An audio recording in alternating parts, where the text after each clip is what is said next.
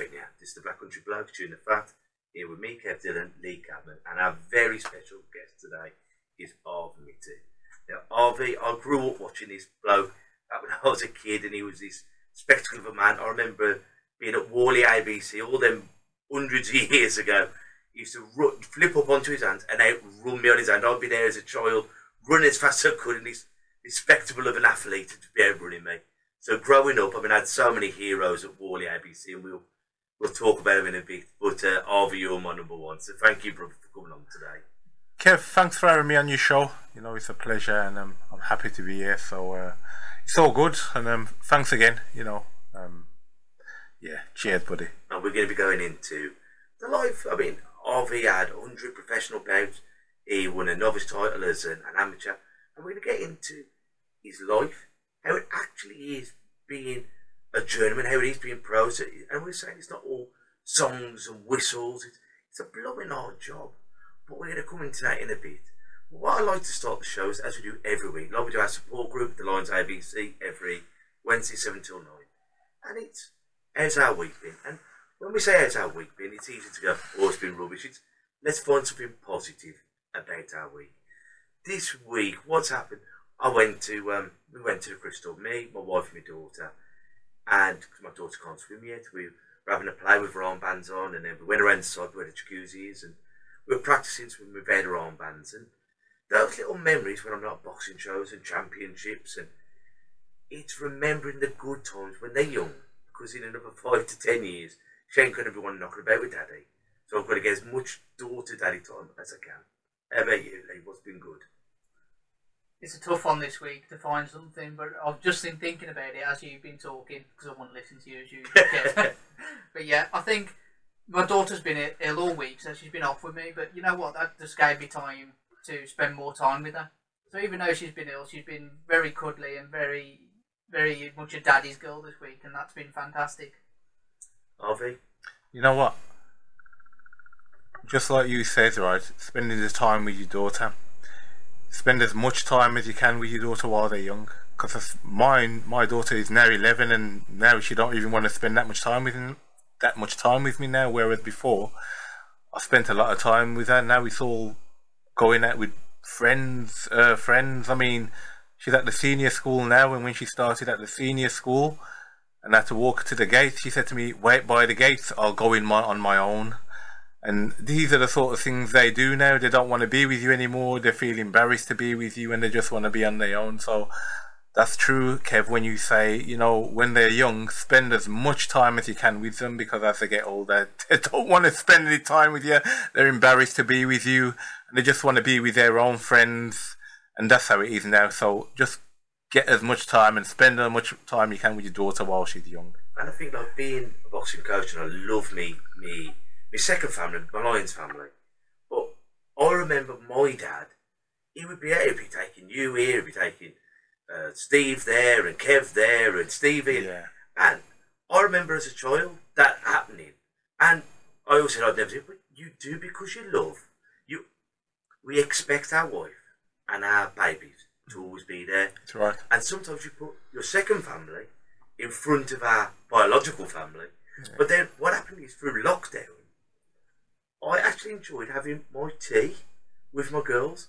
My daughter's now 6, and I could count before lockdown how many teas we had, because Daddy had to go to the gym.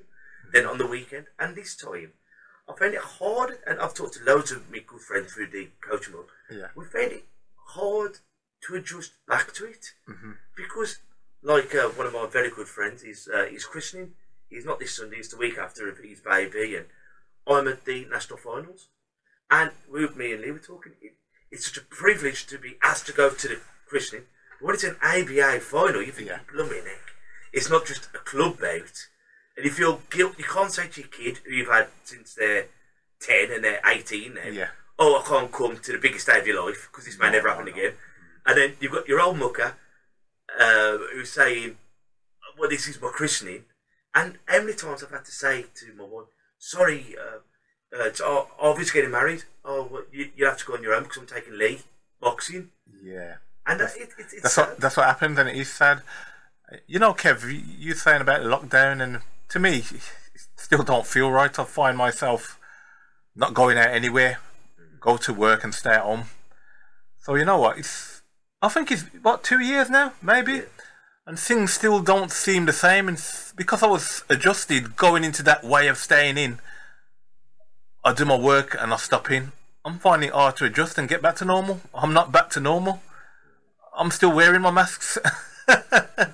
Even though you don't have to wear them, I still wear them. And to me, it's with the lockdown, it's hard to get back. It don't feel the same, does it? I don't know what your opinion is on the matter, but for me, if you feel comfortable of wearing your mask, wear your mask. I think there's a big hysteria about people having jabs, not having jabs, wearing your mask, not wearing your mask, sanitising your hands. Ultimately, do what makes you feel comfortable. That's right. Totally agree. It doesn't matter about what anyone else is thinking. But I went to championships the other week, and I've all my life I've been a coach. All my life I've been coming to see you lads when I was Jasmine's age, and it was bonkers being there with like a couple hundred people, sweating, spit buckets, and you're thinking, I've grown up with spit buckets and people spitting and sweating, and I was thinking, oh my goodness, what do I do here? And it's sort of, hold when you're seconding, you hold the bucket, they spit at you, which is gross in the real world, but you don't think about it. No. But now you're thinking, hang on, I'm wearing my gloves, I'm wearing a mask here, but if he's got the Rona, we haven't, and it's all these things that it's getting used to the new world and not being too frightened of the old world. It's right, it crosses your mind now, doesn't it, with the coronavirus and stuff, where you probably didn't think anything about it, Kev. You're now thinking about it. I want, spitting in the buckets and all this blood going in the bucket. I wonder if I'm going to catch anything. It must cross your mind at some stage. I love the game, but I think so many people have had different experiences from the lockdown, and hopefully there's always good that comes out of it. And my good was actually thinking, my wife hasn't got to stay with me. She chooses to. Yeah. And boxers will come and go, but I've chose my wife, who I've chose to have a child with. These are the ones you've got to hang on to. Yeah. And boxers will come and go, and that's the nature of the beast. It's 100% though, Kev. I look at myself the same way as you do, like with my wife and the kids and that kind of thing. She used to work full time, and then she had a child, and she works part time now, and it's like she's done it for me, sort of thing. Similar situation with yourself, really. You know what I mean? I've got 2 kids now, and she's always there. You know what I mean? She does what I want, but she'll always be there. And I know, just like you're probably in the same situation, that your wife is always going to be there. Yeah. And it's the same with me. I know my wife's always going to be there, no matter what. But like you say, with boxers and that, they come and go, don't they? I mean, and as the professional athlete, we always say, like, a boxing widow. Whether you're a coach and you're out all the time, when you're a boxer, your partner has got to be so understanding, especially with you being an athlete. 100%. Well, we're going out for a couple of bevies, or we're going to have a McDonald's, or we're going to... And you go, I've got to make weight. And I've never met a boxer who enjoyed making weight. No. The sparring, the fighting, that was part of the possible. Having to be under a weight, just in case a fight comes off the next day, it's a nightmare, isn't it? It is a nightmare. That times in my career that's happened, Kev. I've been out with your dad. I can still remember being out with your dad somewhere, and I've been like a pound or so over, and I've had to skip it off. Yeah. Put a few jumpers on and skip it off. Novice championships, I'm sure I was a pound over or something. Had to put a few jumpers on and skip it off. Yeah. And people don't realise that, like with championships, you say you're under 69k. Yeah. You can't be over, so you have to, and then they'll go, oh well.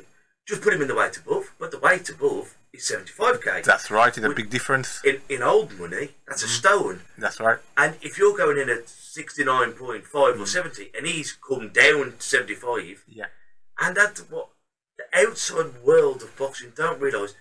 Weight is such a fine balance. They don't. Not just that, Kev. You know what? We're all human. It's hard to get things perfect and get things right sometimes. Sometimes you can be on a scale, and you've weighed him perfectly, but then go to the scales what you got to weigh and when you're at the event.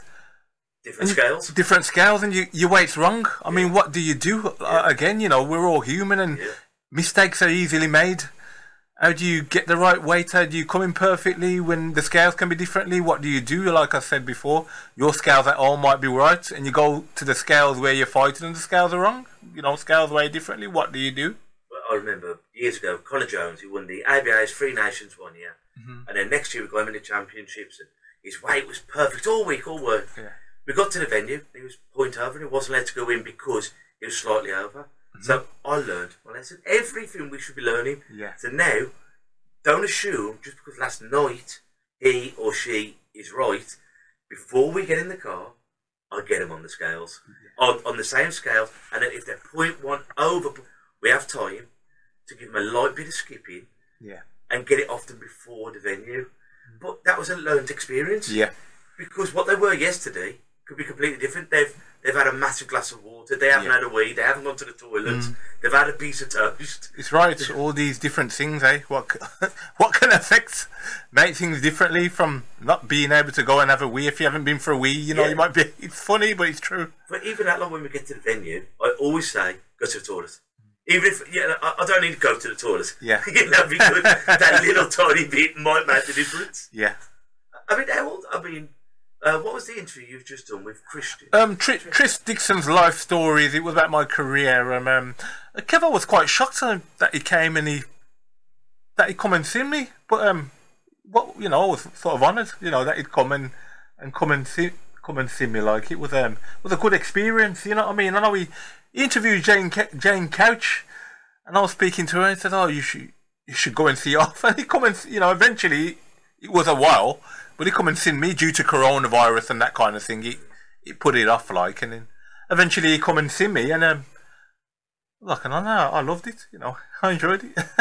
Very good experience having him come and interview me at home with a camera crew in my living room and that. I really enjoyed it. What an experience! Well, I loved it. I can recommend the podcast actually. Yeah. All of his, or he doesn't really do a bad one, especially if you're a boxing fan. It's well worth, and that's Boxing Life Stories. It's funny, Lee. The amount of feedback I got from it. Even one or two gaffers. I was going to send you a text, but I thought I'd ring you to say what a fantastic interview that was. Unusual. I was quite shocked. And you've always been such a humble bloke as well. And oh, thanks, Kev. I remember, as I say, when I was a child, what a squad there was at Worley as well. Oh, absolutely fantastic. I learned from a lot of them guys, Steve Henley, Jeff Adams, Tim Broadbridge. I'm terrible at remembering. Kevin Mitchell. Kev Bennett, yeah. Kev Bennett. Well, they all learn you something, they were all there. And even when I came there, they were all already had plenty of fights, them guys, because they trained as little babbies, like 10-year-olds and that, and they was all, I learned a lot of them, and I won't worry about getting it, because then guys try to take your head off, so you have to be pretty, it didn't scare me, it just made me tougher by being able to go in there with them guys and fight back. But they were all hard guys, I tell you, really were. Jason Gonzalez, all of them could fight, big punchers, good amateurs. And I learned a lot of all of them, and I still speak to a lot of them now, and they're like all gentlemen, they're lovely guys, so yeah. But boxing's a weird kind of family, isn't it? Very, very weird kind of family, indeed. You have and they are brothers or sisters. Yeah. And they'll be like, and it's no. Do you remember when you broke my nose 20 years ago? Oh, it was great, wasn't it? And it's that kind of, but it's not with malice. It was. We were there to get each other fit. That's right. And when you were winning, I wasn't upset that I'd lost. I was over the moon that our stable were doing it. And, it's right. And as you said, you've bumped some for 20 years, 30 years. And it's funny. Kevin just don't seem very long. It don't seem that long. We're talking about it like it's yesterday, doesn't it? It seems like it was yesterday when you came up the gym with your dad. You was only a babby, but you was just the way you were. You were very, switched on. You were very, very knowledgeable, even when you was a babby. Apart from being older now, you like the same guy when you was a small guy. You know what I mean? It's crazy, isn't it? If you know what I mean. But it don't seem like years ago. It only seems like yesterday. I don't know how old you was, Kev, but you was only a babby. But you were the way you are. You was as knowledgeable as you are now. Back then. Very, very strange one, isn't it? Very strange one, my friend. Very strange. What you just said there, time hasn't gone on, we've all got older. Yeah. But in that, a family is. You bump into someone and you go, how are you? Oh, you've got kids now, congrats. And it's like time hasn't passed because that's what family is. Yeah. And when I think of like back at the old coast, like Big John come with Dad when we started the Lions, and then Johnny Dix, whenever I see Johnny Dix, because Johnny Dix was always my coach. Oh, Sam Blog. Oh, well, he used to take me on the weights, and he was all, like Big John, and he was like my uncle. If he was the softer man, he'd be Uncle John. It's Auntie Leslie and Big John. And like my dad was my dad, but Johnny Dix, Little John, they used to call him, Big John and Little John. Top guy, you know, I still have a lot to do with him, Kev, you know. And I see him on Facebook, and whenever I see, you know, it's Hugs. And he had Dennis Jackson, you know, Dennis, yeah. What a lovely man. He was like a second granddad to me. Top guy, wasn't he? Hey. Well, what a stable it was. He was. Not forgetting that Reggie Snooks. Red Snooks, lovely guy, eh? Snookson. Nigel Porter. Man. Yeah. Nigel Porter. But they were great blokes. They were. They were all top guys, weren't they? I mean, when you good times. When you come to the gym, you often say you come as a little barrel, didn't you? Yeah. And tell us why you got into boxing and all.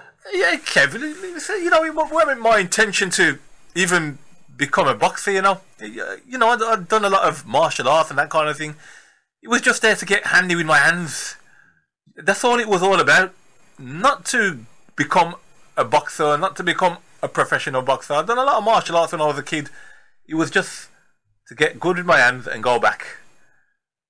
And as I came to train with Wally, not only getting good with my hands, I lost a lot of weight. What was amazing, and become very quick and learn the mechanics of the sport. So, you know, to move in and eat and move out the way, move quickly, my hands had really fast hands once I lost all that weight. And all them things kept me there, and thought to myself, you know what, I don't want to go back, I want to stay here and fight as an amateur. And that's exactly what I've done. And it's the best thing I ever done. How old was you when you had your first bout? Believe it or not, Kev, I'm about 18, 19, quite old really, you know. But I've done about 3 or 4 seasons straight off and went professional. But your dad had me having a lot of fights. It weren't like 1 or 2 fights a season with your dad, you know. I've had I'm sure, in one season, I'm saying about 15 fights you could fight twice a week, you know. I had a fight on a Monday, I had a fight on a Friday. You'd have you're fighting tomorrow. I never said no, I just went along. You'd have a little bit of butterflies because I weren't expecting to fight, but I always fight. Very rarely did I ever say no. I always said yeah, and your dad liked that, you know. That I was always willing to fight. There was never no excuse. I'd always fight. Just like in the same with the pros, I always fought when I was asked. I never said no. You know, I thought, you know, what way to get experience? Fights, you know, you can do as much training as you want, as much running as you want, but without fighting, it's not, you know, you need to fight to become good at boxing. You need to fight. That's where you get your experience from. Not from the training, not from hitting bags, not from sparring. It helps you and you keep you fit. But to become a good fighter, you need to fight. Practice makes perfect with fighting. Not with hitting bags, not with punching, not with skipping, not with road work, with fighting. So to me, when your dad used to get me a fight, I always fought because I thought with practice that what makes you get perfect with fighting. But yeah, I enjoyed it, and the best thing I've ever done, boxing, and I'm glad I've done it.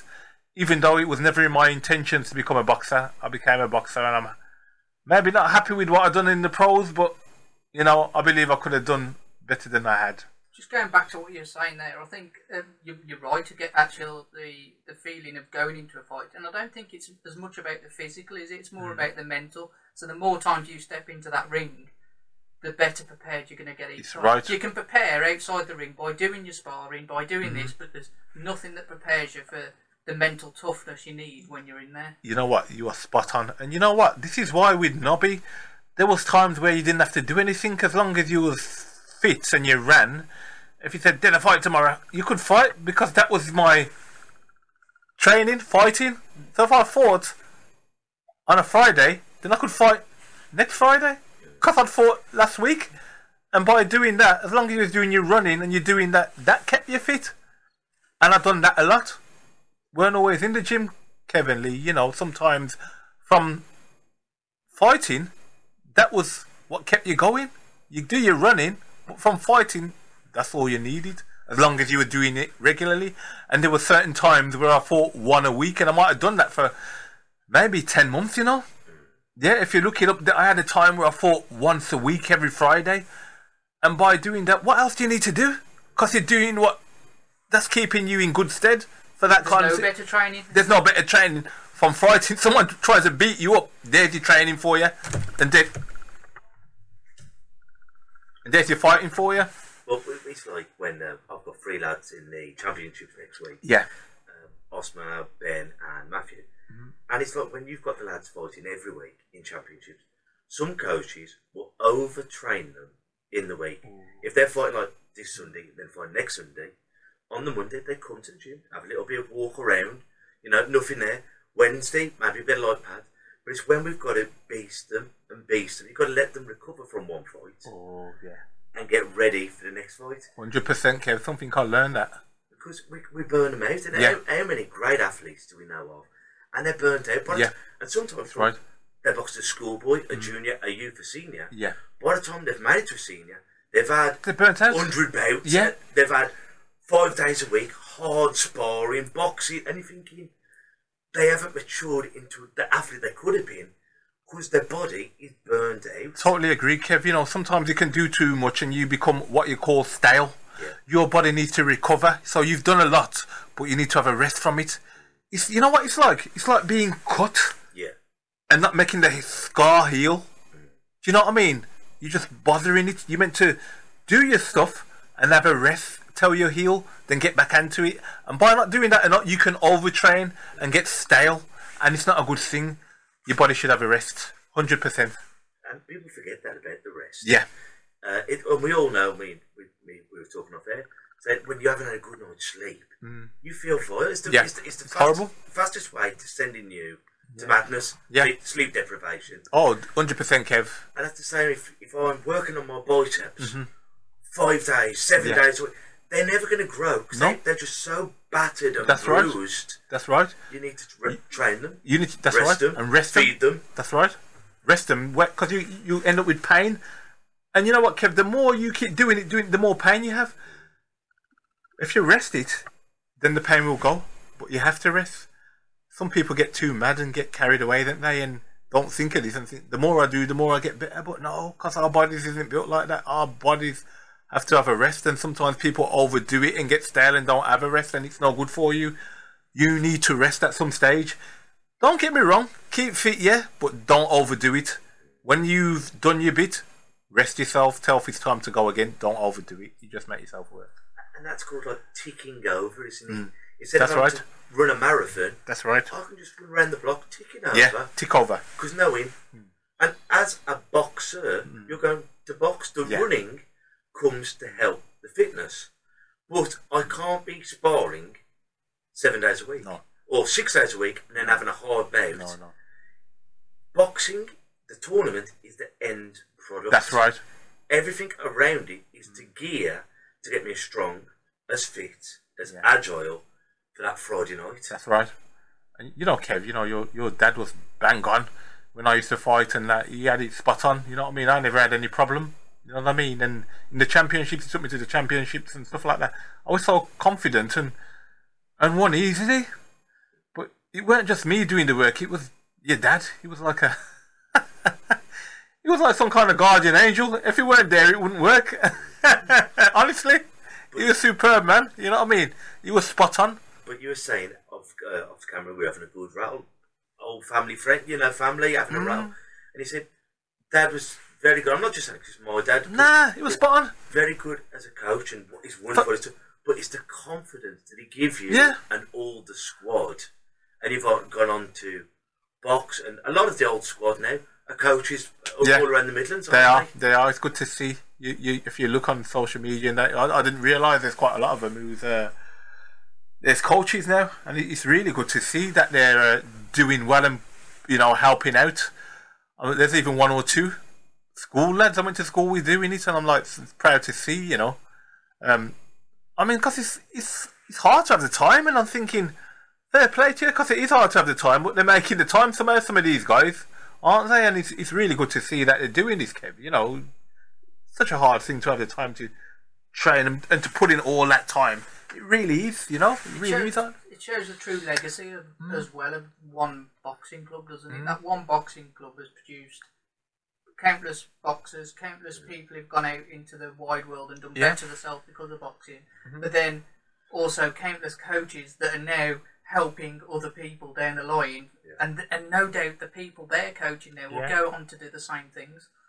In fact, the Wally Boxing Club, they've got their show tomorrow. I'm sorry, I can't remember where it is, but it's off the Wolverhampton Road, Kev. That's where it is. It's like a I wish I'd know exactly what it was called, but it's off the Wolverhampton. It's off the Wolverhampton Road, directly opposite Asda.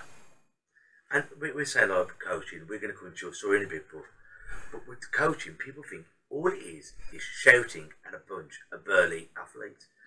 You need the discipline, but these people need love.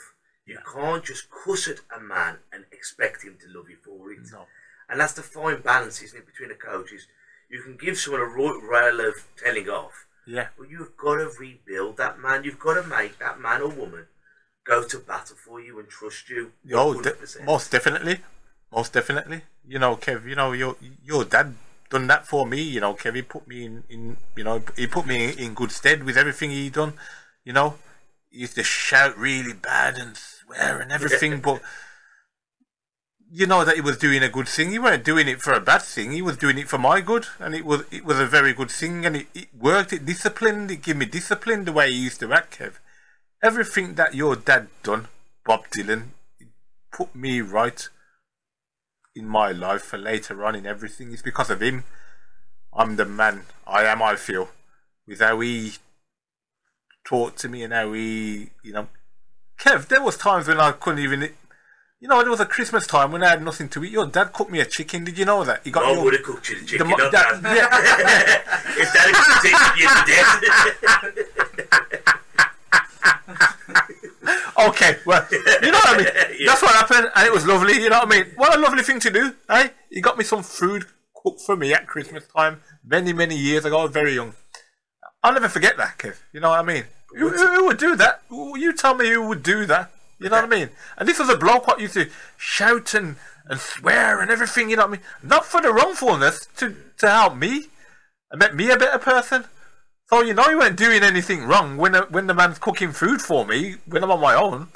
This man cooked me a chicken with vegetable and, well, like I say, your mum, sorry. Yeah. But getting that done, you know what I mean? It's because of him, isn't it? You know, your mum wouldn't have... If it weren't for him, I wouldn't. If it weren't for your dad, I know your mum cooked it, but I wouldn't be having any chicken and any roast and all any trimmings and everything because of him. You know what I mean? But that's what people don't see around boxing. You see these blokes and women now beating each other, but there's so much love that goes behind the scenes. That's right. That's right. You know, Kev, you have all the shouting and all the going on, but it's not for a bad reason. It's for a good reason. And you know, to get results, you need to have that attitude to shout and to make you do better for yourself in the training to become a better fighter. You have to carry on like that. You can't just talk when you're training someone. You have to shout to get the best out of them. And you've got to know which boxer you can shout at and which ones you've got to go, you're doing well. Yeah. Because you're right. One needs the fire under his bottom and the other one needs lots of TLC. You're right, Kev. If you shout at one, he's going to cry. That's right. If you don't shout at the one, he's going to switch off. And we had a fighter like that, Kev, back in the day, and he went elsewhere. Yeah. You know, because your dad used to treat him how he used to treat me, but he was like a sensitive guy. Lovely guy called Gary Simpson. Lovely guy, but very sensitive. And because he was so sensitive, he ended up going with Frank Hall Sutherland in Birmingham. But your dad treated him how he treated me. Well, I'm a bit tough-skinned, Kev, you know. I liked it. He didn't like it. But you've got to find your medicine. You're right. I always say this on here, and if you don't like the way I'm coaching, we've got some brilliant clubs around here. We've got Wally, we've got the Pride, we've got the Brooklands, and if it's not working at the Lions, don't fall out with boxing. Yeah, don't fall out with it. We haven't gelled. You don't like my way. There's other brilliant clubs. I totally agree with that, Kev. Totally agree with that. And it's because your parents were part of the Windrush generation, and they went back to Jamaica, didn't they? Yeah, they went back. 1987, they went back. You know, they just felt you know, we've come here and, you know, it's time to go back now. You know, the thing is, Kev, I could have gone back. Well, Kev, I'm born here, why am I going back? You know what I mean? I bet that was tough for you, though, bruv. Oh, it was very, very tough. Very, you know, tough that you know, Kev, I got a younger brother, Kev. I don't think he realised he's telling me how hard he had it out there. Mum and Dad was out there with him. Who was here with me? Yeah. and we were working out, you were 16 being left all over. Yeah. And what was that? In the late 80s? Late 80s, Kev. Yeah. And it's a different world to what it was back then, isn't it? Yeah. It was very tough, very tough. And I say now, but at the time, you don't say to anyone, do you? You know, Kev, my pal I grew up with, you know, he used to give me meals. And it's just the other day I've had confidence got the confidence to tell him that, you know, the meals he was giving me, I was grateful for them. And he was saying, bloody hell, I never realised he was starving. It was just a thing I'd done. If I had known, I would have fed you all the time. It's a pal of mine, like, you know, and at the time, it would have been embarrassed to say this to him, but now, you older, you don't, things like that don't matter. I don't know, it's not embarrassed. You're not embarrassed about it now. Well, at 16, you want to be a man, don't you? Yeah. You're not a man, but you want to be. You want to, don't you? You want to be earning money and showing that's right, you're that's looking right. after yourself. That's right. And to do that with no parents around you must have been really, really hard. And you know, Lee, what I don't like, you know, Lee, is people use an excuse about robbing here and robbing there, and I had this and I got into drugs and all that. It's no excuse, you know, Lee, because I never done it and I never got into any wrongfulness with the law. You know, I just tried to be the best person I could be, even when it was hard. I never stole off anybody. I struggled to eat. But it weren't in my mind to go and rob anybody or try and steal or take any drugs or nothing like that. So, you know, I just want to know, you know, there's no need for anybody to say that when they say it, because I never thought that way. You know what I mean? Even though it was hard and you did get depressed and it did make you feel mentally ill. It got to me a bit, you know, but I still managed to, you know, keep myself all right, you know. And I think, like, when being a parent now, I imagine you couldn't, and I hope I don't step out of line here, but I can't imagine you'd ever leave your babies. Nah, Kev, you're not stepping out of line, you're just asking me a question, brother. You know, when you're so 100% right there, because of what happened to me, it made me react different with my kid in the sense of spending money. The only thing is, Kev, am I right to do what I do if my kids ask for whatever they want, to buy whatever they want? When you have had a life when you've never had much and parents couldn't have much, you're in that situation when you can afford for your kids, you buy them what you want, you know what I mean? You don't say no. And with me, sometimes in my situation with my kids, you know, maybe I buy them too much. I never say no, but I try to bring him up right, and they do have discipline, and they are good kids. And I do say to him when he goes out, my lad, he likes to go and watch the Albion sometime, and I don't like it because I always worry about going to football matches, there being trouble and stuff. I never say no, and I don't think he knows that I don't like it, but I won't say no. He goes with his pals on the train to watch the Albion, you know, and he'll go. And he says he sees trouble there and stuff, and he watches the match. I get on the train, I try and get away, you know. And I just say to him, don't get in trouble with the law. Just try not to get in trouble with any law, and that's all I ask. But I don't mind you doing whatever you want to do. As with myself, I weren't allowed them options. When he went to school, I gave him the option to go to what school he wanted to go to. Same with my daughter. These things weren't, I didn't have these privileges. I had to go where my parents wanted me to go. Which I looked at it and I thought, gee, why would they want to send me where they want to go? I sent my kids well, they went where they wanted to go. I just said, go where you want to go. I didn't send them where I wanted to go. I think to myself, it's them what's got to go, and it's them what's got to learn. So go where you want to go. It's got nothing to do with me. I'm not learning, you're learning, so go where you want to go. As a child, you only have such a small window of being a child. It's right, you don't realise how short it is until it's ended, do you? And you look at it now and you think, gee, it's such a short time, school life. I mean, Kev, you can say the same thing with you. It's only seemed a short time you was a baby. Oh, yeah. Yeah, and you know, and 100%. Look at you now, you're a grown man. It's funny, isn't it? It seemed like I was miles in front of you. Yeah.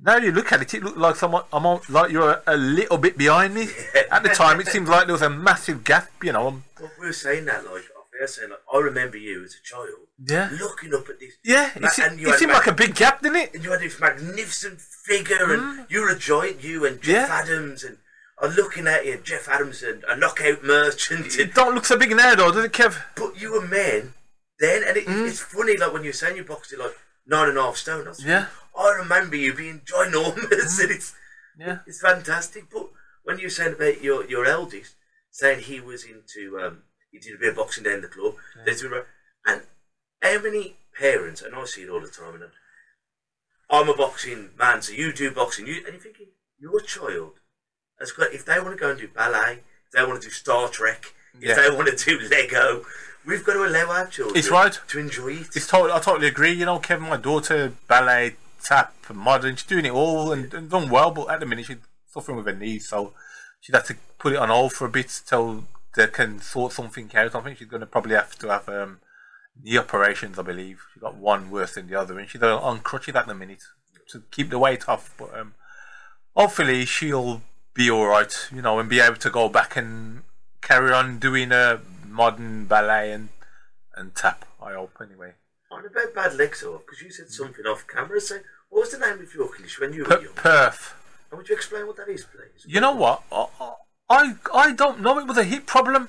And when I was younger, I don't know, you know, Kev, you know, Jamaican people always set in their ways. I used to jump around as a child, and we used to have a piano at home. I used to stand on top of the piano, which was quite high, and jump off top of the piano onto the floor on a regular basis. And my mother said, that's why you got that problem, and that's why your legs have to go in plaster, and that's why you had a bar going in between your legs. Only for later on to realise it had nothing to do with that. I suffer with a condition called Perth, which was a problem with my hips. So my legs was in plaster for about a year, and I had to have this plaster change every so often. I couldn't even go to my usual school anymore because they had problems getting me around. I had to go to a special school, and it was difficult. And so I had my legs in plaster, both of them, and I had a bar going in between them. And they said they reckon that I'd be like that for a very long time. Well, after a year I was out of it.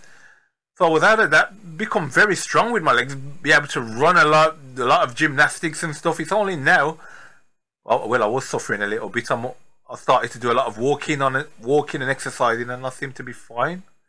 I seem a lot better. But even something like that, I mean, once again, the 70s, that sounds like something from the Victorian age. It really does. It really does. When the kids had polio and, to have both legs cast. Yeah, both legs plastered right from the top of the groin, Kev, right to the bottom of the ankle.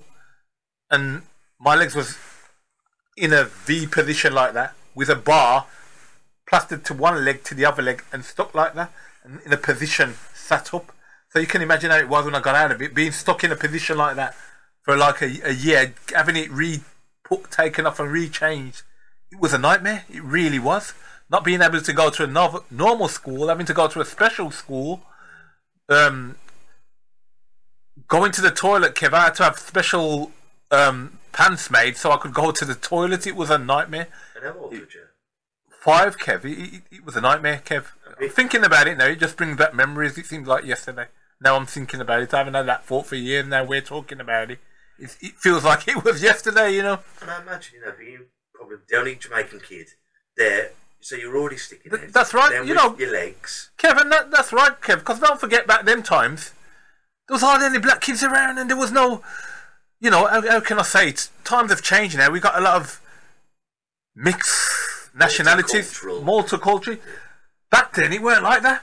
So if I was in a school, whether it was in a special school or whether it in my normal school, there's probably about 2 or 3 black lads. You probably get 1 Asian, and that was it. You know what I mean? It's not like now. It weren't that way. You didn't really see any mixed kids. I don't know. It's a special name. We now have to call them mixed race. I have to be careful what I say, because even my lad and missus say, "Oh, you can't use that word anymore." I said, "Bloody hell, we didn't have that." Excuse my language. Sorry. Yeah. We didn't have that kind of mixed race. It was. Well, I only knew half caste, and I said, "I'm sorry, I didn't know," because that's what we knew. I didn't know it was wrong for me to say that. Cause, isn't it funny? Like, you there as a black man, my wife's mixed race, and as you say, that is how language has evolved. That's right. And there's no malice in it. No. When someone, me and Quinton, my best mate, we've got to pull out. You're a lovely guy, Quinton. Very well. There's nothing worse than a polite racist who's saying all the right words, but Yeah. he's got malice in his heart. Yeah. But when you're trying to say the right thing and you stumble on your words, that's not racism. That's just Yeah. misinformed, isn't it? We It's had a bit of misinformed. that last week. Yeah. Sorry. Just carry on. Sorry, Lee. Yeah, You carry on. we had a bit of that last week, didn't we? With Josh and Lee, who come on to talk about LGBTQIA plus. plus. But the thing is, again, you've had to remember that, and if you'd have got that wrong, there would have been no malice in what you were saying. It was just, it's a lot of letters, and where You know. to put them, you know. But it's absolutely, anyone who wants to catch up, that should be out tomorrow on our Facebook platform, Facebook, YouTube, all the others. And it's a fascinating conversation, not only about that, but about the abuse, the domestic abuse that men can suffer as well. What we're saying, though, it's like you were boxing, but like what you've overcome there, and I imagine, you know, you've already been separated out because you could, and then having a disability, which it was, there, Yeah.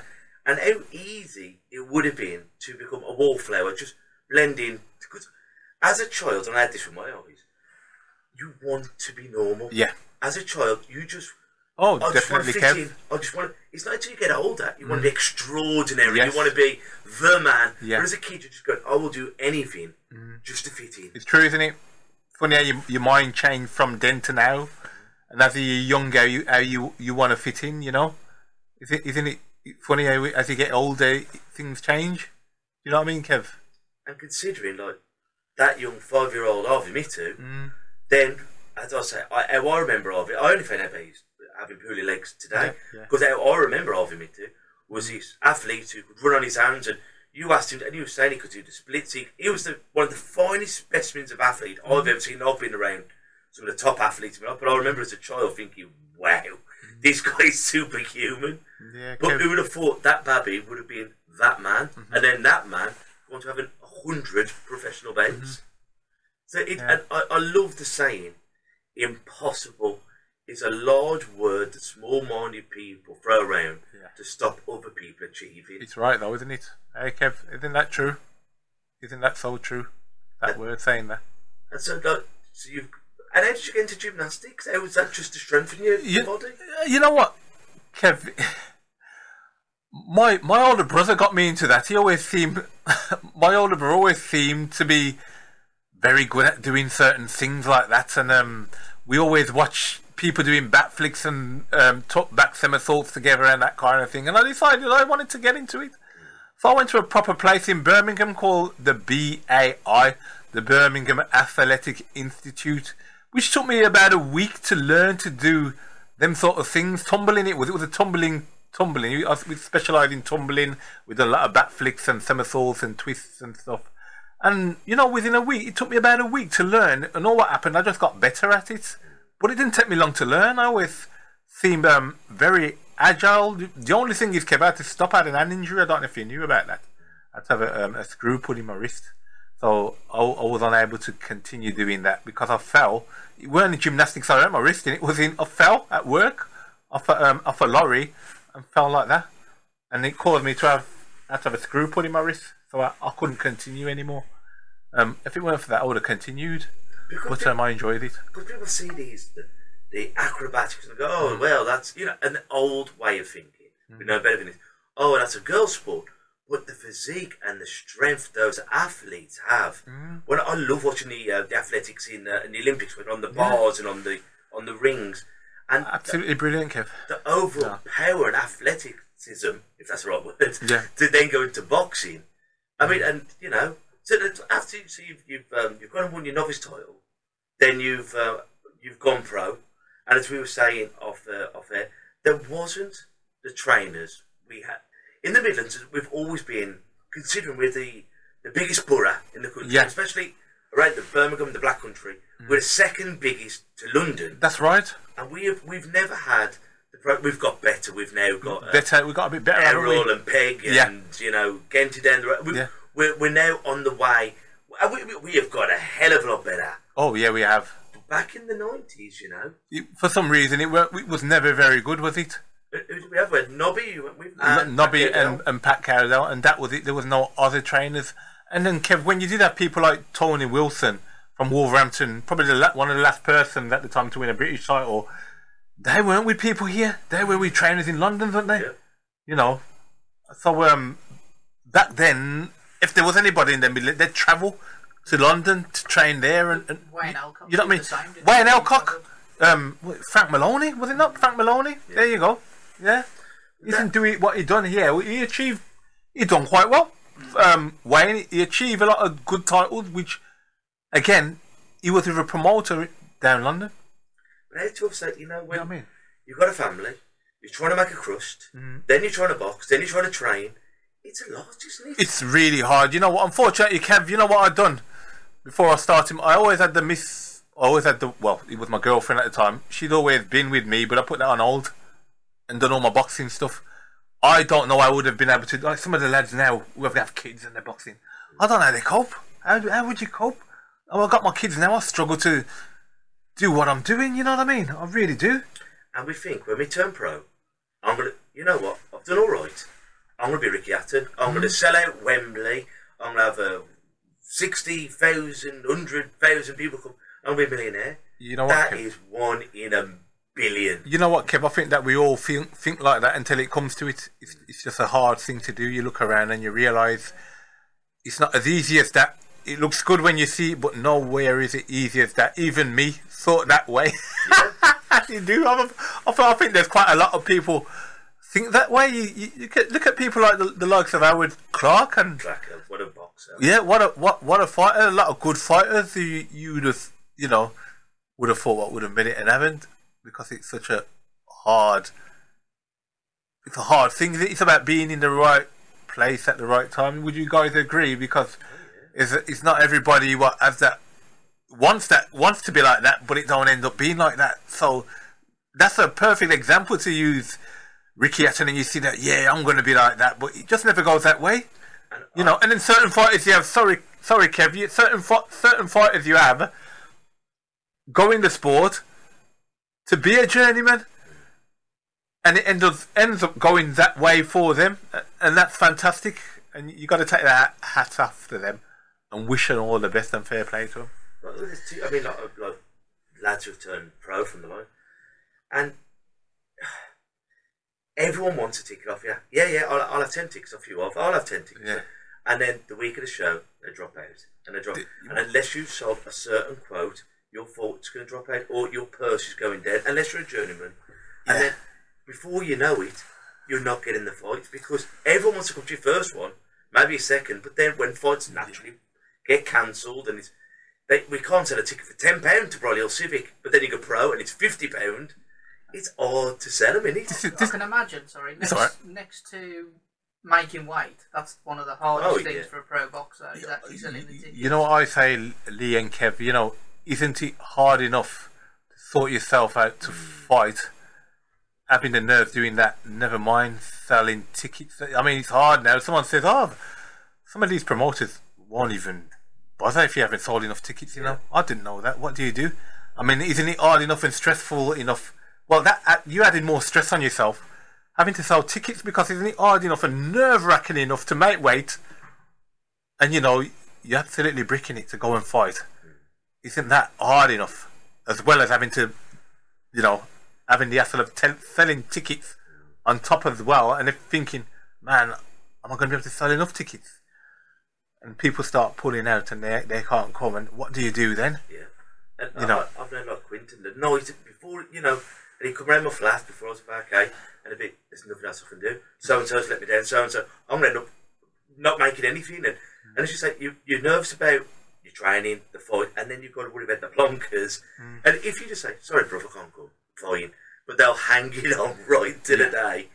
And, and then, as you say, then journeymen and people, and they'll say, these journeymen, they go in there, and there's a fine art to being a successful journeyman in that. Yeah. Because you've got to go in there, you've got to be fit, you've got to get ready, you can't get cut. That's right. You can't get stopped because you want to be there the next week. That's right. You know what, Kev? It's such a hard thing to do, because don't forget, you got to go in there and you're not going to win. And that's, as a journeyman, you're not there to win. You're just there to give a fighter a workout, aren't you? So you got to be able to be fit enough to go the distance and not get stopped. Because not forget, if you do get stopped at 30 days a month, you can't fight for a month, and that's it. You're not going to be making any money. So you got to be able to be fit, and sometimes, Kev, you know, you got some dangerous guys. They're going in there not to win. They're going in there to knock you out and rip your head off. You got to be able to go in there and know the tricks to keep up close and grab onto the arm and slow down the pace, move around, you know, be able to sort of fight for a minute out of 3 minutes, that kind of thing. You got to know all the tricks. It really isn't really quite a hard thing to do. It takes a bit of practice. And like yourself, anything can happen. You can get cut and then you got to wait longer than a month for that cut to heal. So to be a journeyman, it's not an easy thing. It's quite it's an art to be able to become a journeyman.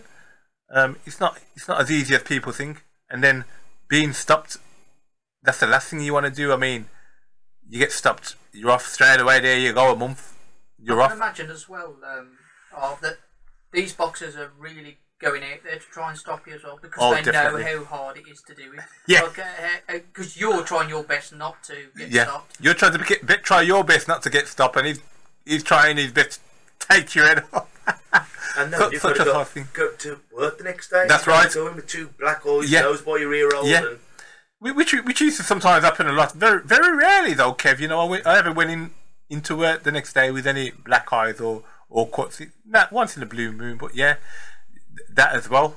Going into work the next day after you've been in for a fight, you know, worrying about cuts, worrying about black eyes. It's not very nice. That was something you had to try and do. Go into a fight and that not happening, which sometimes it did happen, Kevin Lee, but very rare. Can I also ask you about, obviously, I think it was Peter Buckley where he had the newspaper splash saying world's worst boxer and all this. And that upset me. That. Yeah, well, I don't think it's people who don't understand the art of it. Yeah, don't understand the art of it. I mean, but do you find that yourself, that people look at your record and kind of go, well, he must have been rubbish? Yeah, that's happened. I mean, Lee, my own lad said that to me. I said nothing, I just laughed and just left it at that. Well, I watched as a young man. I remember you being far for you of the business. You was my lad actually, excuse my language, my lad has to use the word crap. Dad, you were crap. We can get away with that word. I can get away with that word, yeah. He said, that's the limit there. Yeah, the amount of fights you've lost. Well, I just chuckled to myself and said nothing more. Coming from him. Because when you turned pro, you said you didn't go in to be a journeyman. No, I didn't. Do you want to tell us a bit about that? Yeah, I didn't go in the sport to be... You know, Kev, I thought I'd even be able to... Especially the way your dad taught me. Honestly, the way your dad taught me, I was so confident. I thought I'd be able to go and box like that, box someone's head off, and get the decisions. But nah, it didn't go like that. Okay, even my first pro fight, I went in against a guy called Alan Bosworth, so I was making my pro debut. That was my first fight, and he had 5 fights and never lost one. And when I look at it, I don't know, you could have even said it was a draw, it was a close fight. You know, Kevin, you ever get the chance to look? Go and look on YouTube. Nobby weren't even in my corner. I weren't bothered because I was confident anyway. Peter Buckley was in my corner. Peter Buckley took me for my first fight. Not Nobby. And I weren't bothered, you know, I was confident, you know. I thought it was a close fight and it probably could have even been a draw, but nah, you know, I lost an half a point. But you know, I've had referees say to me, even now he says, you weren't in a stable where you were meant to win. Referees knew that. They see you, look in the corner, see where you're Nobby, and you've lost before you fought. You know, I was shocked by that. Do you regret the decision of going down that route now? Would you?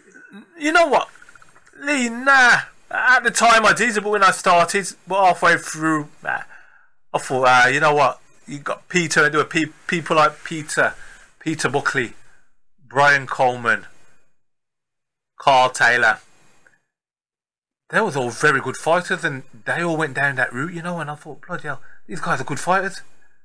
And excuse my language, sorry. That's alright. Yeah, and I myself, I thought, you know, these guys are fantastic fighters. Guys that had won titles, you know. Carl Taylor won a Midland title, fought for a British title. He fought a fella called Michael Ayers, who we got a draw against, and he was a phenomenal fighter. And Carl fought for a British title, but he won a Midland title. Peter Buckley, 2 Midland titles. I think one at bantam or super bantam and featherweight, or featherweight, super featherweight, won 2 titles. Anthony Anna fought for a British title, fought for a Midland title. These guys are honestly fantastic fighters, and when we really good, skilled guys. And I looked at them, and I sort of took a leaf out of their book. I thought, you know what, hey, stop and do what I'm going to do what they've done. And that's what happened. You know what I mean? But to start with, that weren't what I wanted to do. I wanted to be like a contender. A fella to win a Midland, a British title at least. That's how you think in your mind, and that's what I wanted to do. I didn't know the sport was the way it was.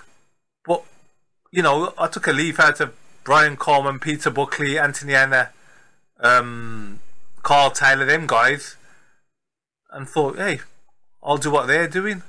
And I'll say it again, them guys were very good fighters and should have achieved winning British Commonwealth titles, in my opinion. They had the tools and they certainly could fight. But just not very good ticket sellers. We all forget all about this. I didn't know. The thing, Kev, I never knew all about that. I didn't even know all about that. The ticket selling thing. I mean, Kev, it weren't a big thing back then, was it really? In selling loads of tickets, I don't know. It is now. But that weren't always the situation, was it? What I was trying to tell lads, it's like you're making, without being crass, if you can make your pimp happy, he will look after you. Mm-hmm. And if you can, and my dad always tells me a story like someone Kev Dillon always won the ABAs 5 times, best lad in the country. How tickets yourself? He'll bring his mum. No, thank you. Or you've got Lee Cadman. He's had 100, won one, but he's going to sell out Wembley. Yeah. I'll sign him. I'll find him the right person to beat. That's what it's all about, though, isn't it, Kev? And that's what we're trying to say to our lads and women. Yeah. If you're going to go pro, and we're having a show at the Wilson Hall Bridal Civic, get your gang used to coming in and paying. Because if you can't sell the tickets, you won't have those opportunities. Kev, there was something going on at the Civic Hall a few years ago. It was for people who had fought at the Civic Hall. If you'd fought at the Civic Hall, they were giving out certificates and badges, medals. And there was a museum going on at the same time. And I went down there in the day, and a few of the boxing boards saw me down there. I didn't go down there for that. I went down there just to have a look what was going on. And they said, we can't believe that you have never fought at the Civic Hall. But you know what I realised, Kev? I don't know if it paid good wages there. And what Nobbs used to do for me, he used to try and get me the best money he could get me. So what Nobby was doing, Nobby took me to places down London to fight, Bethnal Green, York Hall, and them kind of places where the purses were big. And one of the reasons is all I can think is why he didn't take me there, because they weren't paying the kind of money I was getting when I was fighting on these big cards. And that's why I never fought at the Civic, because they were saying, we can't believe you've never fought here. And I realised that's why I never fought there. That's some experience. You've probably boxed in some of the best venues. Big venues, big undercards, all the Harrison undercards, that kind of thing. Big undercards, or big massive bills. I was always on the undercard. Where there was a lot of world title fights under the undercard. It'd say Nobby'd say, you have to be able to look after yourself to fight under these cards, and you're always fighting on them. Is what he used to say to me. I was always under the big card. Never fought on a little, very, very rare. I fought on a small show. One time I fought at the hotel just over here. Oh, the Copthorne. The Copthorne. That's the only time I've ever fought on a small show. And I won. Typical. Yeah. Crazy, isn't it? Yeah. But once you can't, like you were saying, like, thank goodness, thank God, who taught you the ropes, because my dad and Big John and Snooksy and Dennis Jackson, all the coaches at Wally and Johnny Dick, they would have taught you boxing fundamentals. They would have taught you the nitty gritty of being a journeyman. No. So it's good your brothers were there to show. If we're going down this route, we're going to show you something that them guys I'm going to teach you. No, that's right. And that way you've had a longer life. You've had your boxing pedigree, Yeah. but then you've had to learn, if I'm in the trenches, how to survive. You know what, Kev? You're spot on, you know. And that's what it was all about. You know what? If I was trying to win fights the way I was taught and stuff, I just wouldn't have been able to go on as long as I would I, if you look at it that way? The way your dad taught me to fight fantastically, I wouldn't have had a long career, would I? If I was going in the way your dad taught me, trying to win every fight, I just don't think I would be able to do it. And when you've had like 100 bouts, yeah. Some of the names on your card, Junior Witter. You know, Kev, you know Steve Bunce. You know, he done an interview with me and he done his research. I didn't realise I fought about 15 British champions. I never knew that. Yeah. And a couple of world champions. They want to win world champions. I had no idea. And who would you say was the best? You know what? I fought a guy from Scotland. He was a bit heavier, a Scottish fella, and he was a bit heavier than me. And he gave me a bit of a beating, even though I went the full round with him. I thought it was quite an hard fight. Maybe one of my hardest fights, if not the hardest fight. Yeah, but he went on to win a Commonwealth title at light middle from Scotland. What would you tell people if they're looking down this route and they want to go and be a pro, or if they want to get in? Because I've got a very good friend of mine, Christian Marin. He's boxed me for years now. He's going pro and he wants to do a journeyman. What advice would you give him? Oh, to be quite honest, Kev, you know, like your dad wanted me to stay amateur. Yeah. You give me a right rollicking, you did. You know? I got scared. I got scared, and I hid from him for a few years. You know, I don't know if you knew this, but I got scared of him and hid from him for a while because he didn't want me to go. And I think that advice from him was fantastic, and you should have listened, Kev. You know, that's the best advice. I don't know if it's a good advice to go and become a journeyman. It's best to learn your amateur. You know, Kev, I don't know if I'd be able to do what I'd done if I never had all the training from your dad. I don't think it's something you can just go and learn like that. I think you need to be an amateur to do a bit before you can do that. If you look at a lot of these journeymen, they're good. They're pretty good amateurs and had amateur careers. Peter Buckley had a good amateur career. You know what I mean? One or two of them who haven't had many amateur fights, they've done well in the amateurs. Frank O'Sullivan had a fighter, Brian Coleman. He had about 170 odd professional fights. But all the fights he had with Frank, he had about 4 or 5 amateur fights. He won them all. I don't think you can just say, go into that game and become a journeyman. You have to learn. You got to have a bit of experience. It's not something you can just do. You can't just be a punch bag. Because you gotta know. Last. That's right. You won't last. You don't want to be, like you said, Kev. You don't want to be a punch bag. You don't want to be your face battered and you sound punch drunk. You don't want to be like that. You know, I like to think I'm not like that. No. And it's a shame, like with and I don't know how you feel, but like some of the veterans coming back out the game, like Holyfield just done it, and Mike Tyson. Oh, I don't like that. I don't want to one day hear that Nigel Benn, God, I hope it doesn't have Nigel Benn or Chris Eubank or Mike Tyson on legs, someone who I've grown up idolising at the age of 50 odd, 60 odd, goes because your brain and your body's two different things. Your brain's still going, I could do it. Because the last thing to go is not your power, it's your reaction. That's right. And what a man can get punched in the face at 20 or 30 is different to 50. He's right. And I would hate, and I hope it doesn't happen, that we see a fatality when boxing's moved on so far in the game and we lose a legend. We don't lose anyone in the ring, a YouTuber, an athlete, but I don't agree with you personally. You know, Kev, I said this once or twice, and I'll always say this. You know, when you go into boxing, when your career is time to finish. Don't finish your career and then come back. And them are the times where you're probably going to get hurt. Go in your career thinking that this is something what has to come to an end. Like everything has to come to an end. What jobs you do in the workplace will come to an end. You'll do it till it finishes. It's just that whether it's boxing or football, it's a short career. Go into that career knowing it's a short career and it's going to come to an end. And when it does, that's it. don't then thinking you're going to come back, because that's them are the times when you're going to probably get hurt. And it's, You know. it's not like a kid who's boxed last year, had a year off, and come back. No. Some of these boxers haven't boxing over 20 years. Yeah. And who has 20 years off and gets better? The Holyfield thing, it was a disgrace when it really was. It should never have happened, and he was lucky. He didn't get hurt. Mentioning Tristix, and again, absolutely fantastic podcast. But he also brought out a book recently called Damage, which I'd highly recommend everyone reading who's getting into boxing. I've heard him going on about it in It's podcast. fantastic, but he talks about the effects of CTE on the boxer's brains, basically, and yeah, I'd highly recommend it. Because it is it's absolutely frightening that these legends are coming back.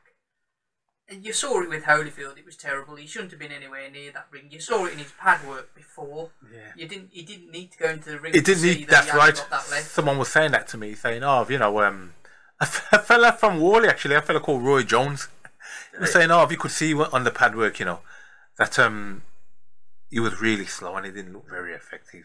And it's true. Tyson done very well, but we're not all Tyson, and majority of people fight differently and work off reflexes and different things, and we're not all the same, are we? One man might be able to do that, but majority of us won't be able to do that. And my opinion is, when your career has finished, just leave it at that, because you've been out the game for a long time. You're never going to be able to do your reaction, your feet, your legs go, your reflexes go. Why anybody would want to get it, and to get it is very painful. I don't know. And like say Mike Tyson, he lost Lex Lewis who did before, but he started, apart from Lex Lewis, he was losing to Danny Williams, and he was in his first year then. Yeah. And if he's losing to, no disrespect to Danny Williams, but losing to Danny Williams after being I'm Mike Tyson, how's he going to have got better with 20 years on the tank? Yeah. At that time you're thinking, I'm not making them this anymore. Yeah. The shots are coming hard, and you don't have 20 years off, especially in the fight game. It's not like the Rolling Stones who can come back and put a performance on in the 70s. Boxing's a lonely old sport. It is a lonely old sport, Kev. You know what's bad, Kev, is when you going in there doing it for the money. That's really bad, and you're getting the old beaten out of you. It's a bad thing. Find something.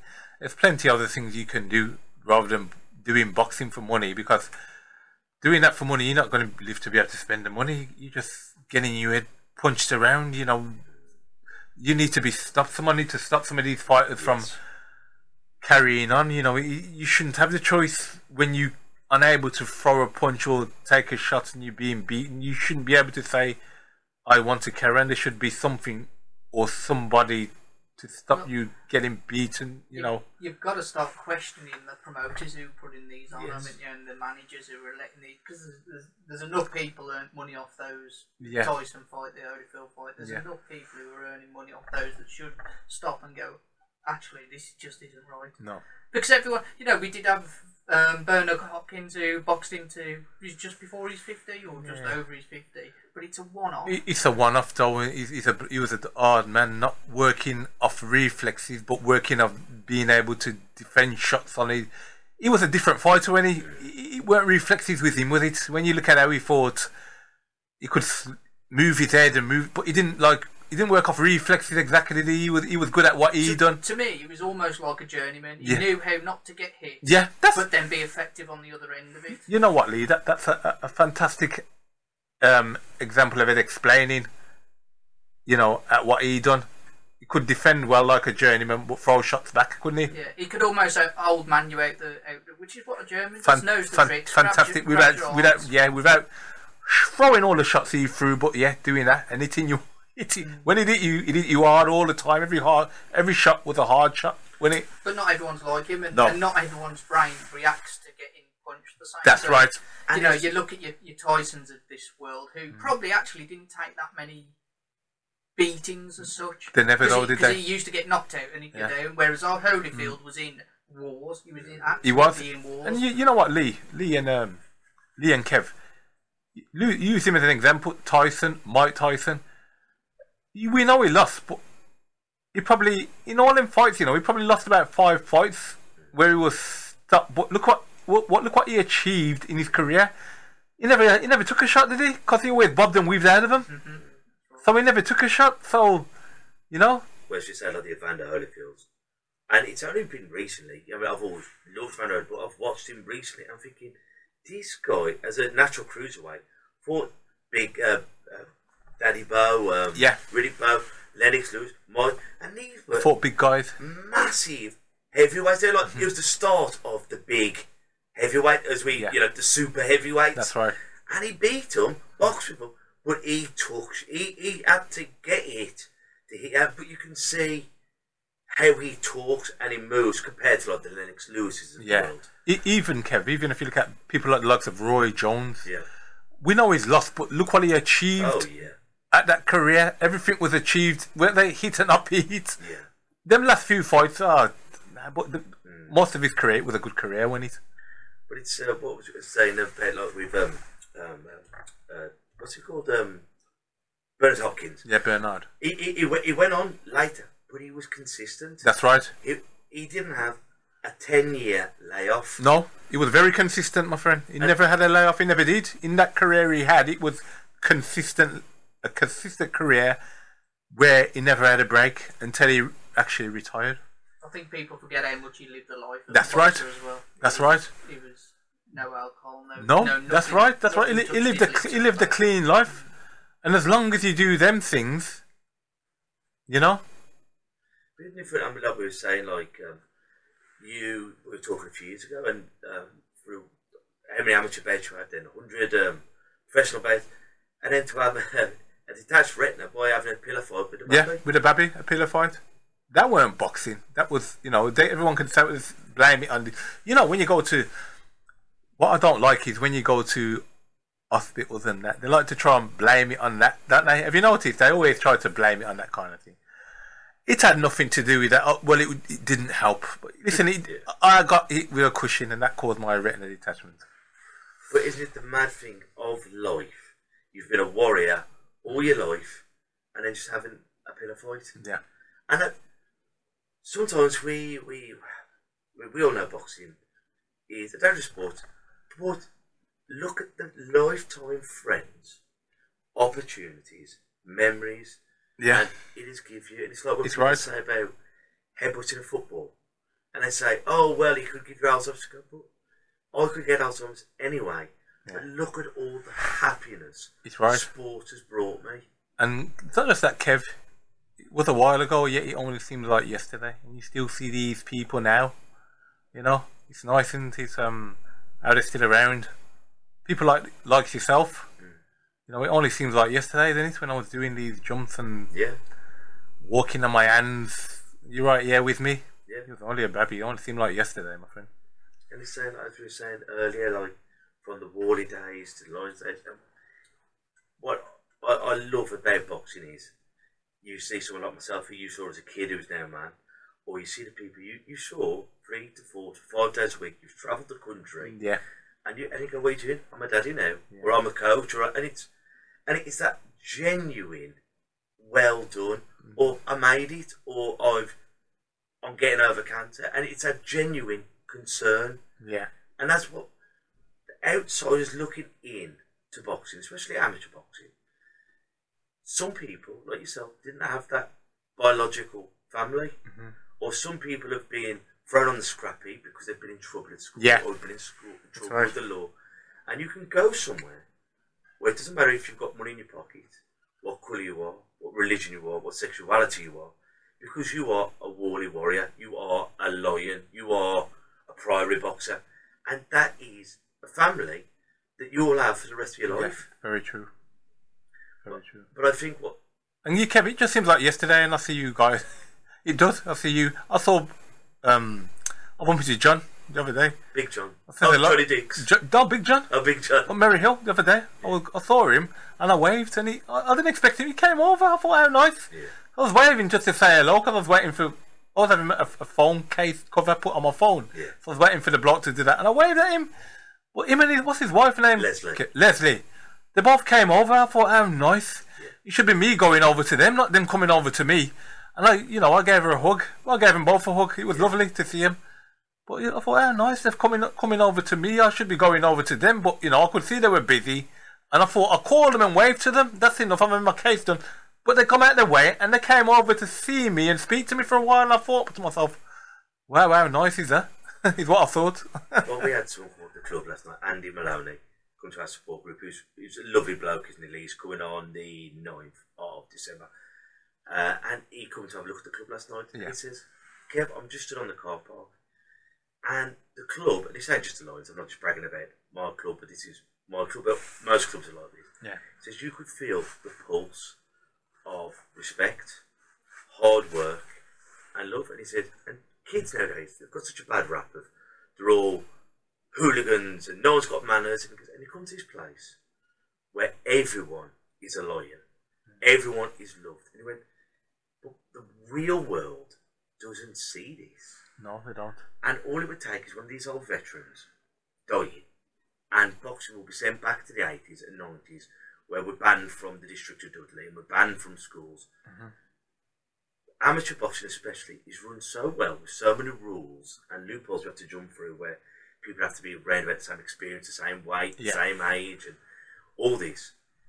You've got cornermen who love them like their own child, and if they're in trouble, the towel's in. You've got referees who are there to keep standing eight.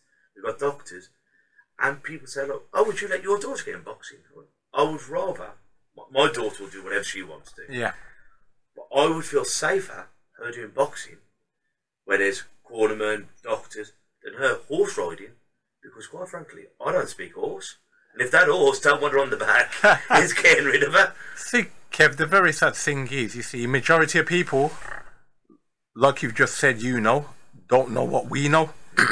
They don't know what we know, excuse me. Where have you just said about the cornerman, what loves you, and you have people what's doing the rules. And majority of people don't know these things. People think you're a boxer, you're a tough nut, you're a troublemaker. They don't see that you go into these kind of places will discipline you, will make you respect people, show people love, and that kind of thing. No one knows about these kind of things. They just think that you go in to learn boxing and you're a thug and you're a rough and hard man. They don't see that side. And it's sad to say, this is the majority of people what don't know. But how many times when I'm teaching schools or council MPs, I go, oh, I don't need to teach these hooligans how to fight. Well, I'm not teaching hooligans how to fight. I'm stopping these people from being hooligans. That's right. I'm teaching these, some of the hardest men I've ever met in my life. They've been the kindest men you'll ever meet. The people who are out bullying, they're not 9 times out of 10 boxers. And normally, and I'm not knocking football, but normally when it does kick off a show, it's the Villa versus Wolves or the Blues, and it's the football violence that's coming to the boxing. Because 9 times out of 10, the crowd, it's not the boxers, it might be the silly Billy uncle or the dad who's had too many bevies. There's very few of the boxers kicking off, is it? Yeah. And I can count on one hand how many times I've seen fights at a show. Because people are there to watch boxing. Like you say, it's never the boxers, it never will be them. They'd rather get out of there, not get involved. It's the ones who drink and throw glasses and that kind of thing, the ones watching it. And I have to say this, no matter what rough hole you go to, in every ghetto, where the police don't want to go, you'll find a boxing gym. Because that is like their church. That's right. It's right. It's somewhere where they can go and not be judged. True, that is. And be loved. I'm hungry. Don't worry, Auntie Julie will give you a chicken, or go and have you're cold. Go and get yourself a jumper from behind there. And that's what they do. And how many people I know throughout my boxing life, you will have the old scallywags who will come and just be there, not to train, just to feel safe. And if all the people you've trained with, me and my dad was saying this, at 100% of boxers, 30% of people in the gym actually box. The other 70 people are your key fitters, your coaches. And the boxing is just as important to them as it has been to you, because it's give them confidence, family, fitness. And if you think how many lives boxing must have saved. It's right, that is. You helped me a lot, Your dad, John Diggs, didn't even make me pay, because of the fact that I couldn't really afford anyway. But, they didn't, you know what I mean? It was 50 pence at the time. I used to go four times a week. I even ended up working with a special needs. I don't know if you guys knew that, but our gym, as Kevin knew, in the day, they had special needs kids there and we done activities with them.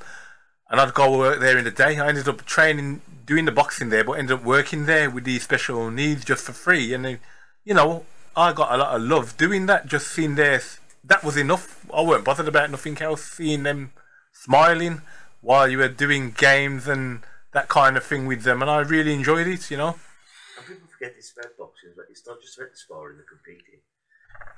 Who is it? The coach from Droitwich. Jeff? No, Jeff Adams. He worked. The head coach is Charlie Dalve. Okay. Charlie Dalve. Is he the very old fella? No. Chris Andrews. Charlie Dalve. He used to box. He boxed Ricky Summers. Okay. But he is now doing a thing called Box Positive, and it works with people with Parkinson's disease. Yeah.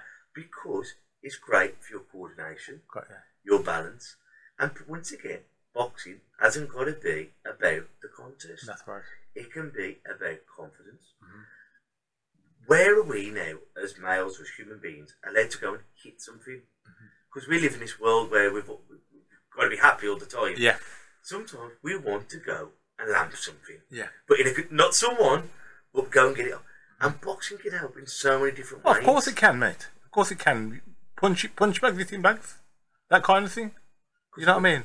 We work with special needs school at the club, and it's so, and youth offenders, because you're giving someone something, and especially the youth offenders and the naughty kids, and they're only naughty because school hasn't captured their attention. That's right. If you can give someone a well done, and you give them a certificate or a medal, and it's like they've just won a world title, because it's the first time that child, that young man, that young woman has been told, well done. And sometimes, Kev, I think not just in every school. My lad is at a school called Windsor. Yeah, good school. Yeah. Kev, I don't know if it is a fantastic school, though. I don't know. Sometimes they give people on the backs what deserve it, all the clever ones, but those who aren't too good. What about giving them a pat on the back? Yes. Wouldn't that help? Do you think I'm wrong in saying that? All right, Kev, I don't know. Try and help everybody, and maybe you see better results. Not just help ones who are clever. Everybody's different, and not everybody's clever. Kids are clever at different things. My lad's superb athletics. Not fantastic. He's all right, but he ain't fantastic at doing that thing. And sometimes Kev, gets a bit of hassle with teachers. How about giving him a pat on the back? He's not a bad child. Don't you find sometimes, like what I've noticed in working in the schools, you have the very, very good kids who will have help, and you have the very, very naughty kids who will have help. But that middle ground often gets left behind. That's right. No, it's right. I'm not an A-star. I do attend school. Yeah. I'm not dyslexic. I'm not. But I try my best. But I survive. And they don't take no. Kev, no man's land. No man. Kev, that was sort of like me because I was quiet, never got into any trouble, but struggle and shy, scared to ask for help. Sometimes that is a point. What you've just said there, where people struggle and there's no help for them, but they could do with help. There's always that kind in every school, no matter where you are. To do with work, Kev. You might be at school, you might be in a job, doing a job, and what you said there, it goes for everyone. You have that kind of group in every industry, I think. I think it's with like people who they work blooming hard, they're just on the breadline. Whereas if they signed off, they could get a lot more help, but they want to, and it's like once again middle Britain. Yeah. And they're often the ones who really struggle in everything, who are, and they say God loves a trier, but sometimes society doesn't. That's right. It's true though, isn't it? And I see it with education, those kids, and there's so many different forms of smart. And what amazes me, education hasn't really changed. How I remember is not being able to see and touch typeface. The teacher would go and write it on the blackboard. And that was how we had to read through books all right from the blackboard. Yeah. And I think there's seers, there's listeners, and there's doers. But if you're only teachers one way to be a seer, the other two groups struggle. That is, Kev, again, That is fantastic there, what you're saying. I mean, Kev, what about in school where, you see, like in your situation, you probably were forgotten about and they probably haven't forgot the majority, but they forgot about you. Same in another industry, you got, everybody knows the questions, but there's one or two what don't. Yeah. He's forgotten. Yeah. Again, that happened in the same sort of thing. Is that what happened to you, Kevin? Yeah. It happened in where I went to school. Majority is clever. I struggle in certain things. Why aren't you helping me? I was forgotten about. Yeah. It's happened to me. I was clever in a different way. Yeah, I can understand that, Kev. The way, because I couldn't read and write, and I couldn't just pick up the book. I have to, and this is why I don't sleep, I regurgitate over and over and over. So that's the way I have to store information. Yeah. So I have to keep going over it, and I have to. But at the club, the reason why I believe I'm a good coach, I was very lucky in life. I had some great teachers, like my dad, like Big John, Mr. Mackenzie, who was brilliant. Fantastic. And I had some horrific teachers who made me feel, and I learned as much of one as I did of the other. Yeah. How to make someone feel, and how to never make anyone feel. Yeah. And when I'm doing examples at the club, I will show how to throw a jab. I will talk, lock out your arms, and so I try and show as many different ways as I can, so no one is left out. And I remember teaching in a school, and there was deaf kids, and there's a deaf kid, a blind kid, and fully able-bodied, and I made everyone feel inclusive. Yeah. The visually impaired person, I taught more. For the deaf person, I did more demonstrations. And it was not leaving anyone out, but there was I could teach the whole room by adapting small things. That's fantastic, Kev. I wish some of these so-called meant to be fantastic schools done that kind of thing, but you know what, they don't. And it's nice that people like yourself what do that. Do it. I wish everybody done that. But it's only because everybody don't do it. Because I've been through the rat race. Yeah. Like you. Yeah. That's right. So I haven't read how to feel neglected. I was that kid. And you carry those scars your whole life, don't you? Yeah, you do. Always there, my friend, always there. And I look at that child and I think, that poor boy or girl just wants to fit in. And if I go, come here, Harvey, I'll walk you over. And you think, everyone's noticing. Same with me. Let me fall up. Let me be the normal kid. Be aware that I am different, but don't make me stick out like a sore thumb. Include me in everything I can. Because my gold medals will be different to your gold medals. They'll be different to Calarosa's gold medals. We will achieve our own gold medals, whatever they will be. You know what I mean? Yeah, I do. Does that make sense? Yeah, it makes 100% sense. I understand you. And it's true.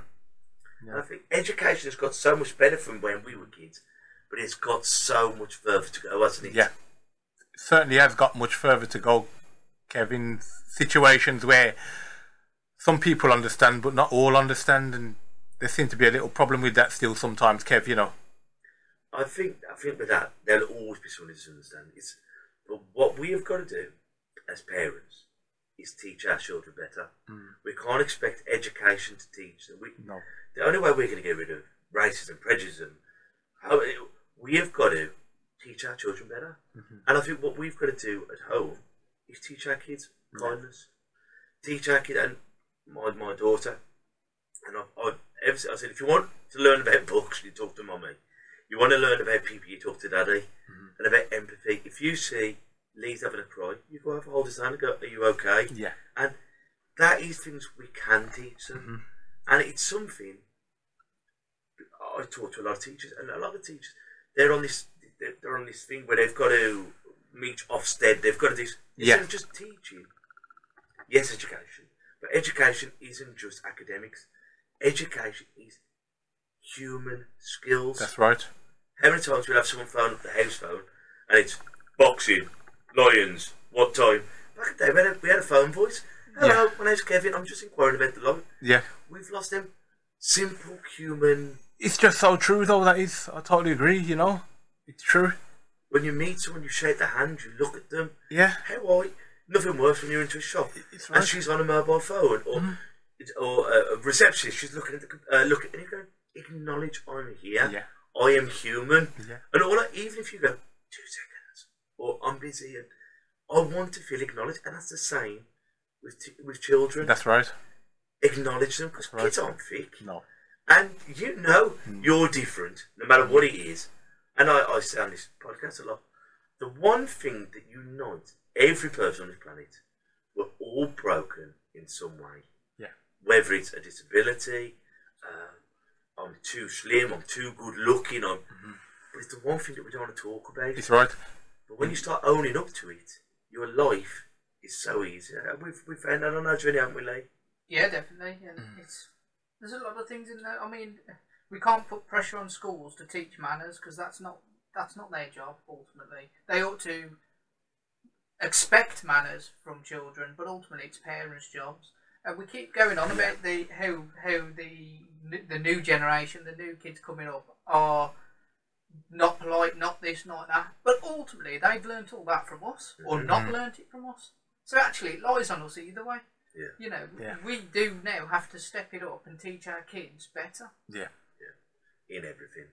Was there anything else you want to ask Harvey or bring up, Lee? I think after listening to Trish, I think we've covered your career in that sense. It's absolutely fantastic to hear you talk, and what an achievement to get to 100 fights. Thank you. You know, it means a lot. You know, you saying that. So I remember hearing on that Trish, and it was like, you knew if you did 101, you'd have had to stick it there for 200. That's what I would have done, and you know, I don't know. That's what I would have done. I would have definitely stuck out and eat 200. I would have made sure I'd have eat 200. But you know, it's not a good thing keep taking punches. You know that it's not a good thing keep taking punches. You know, I think that was enough, and I had enough.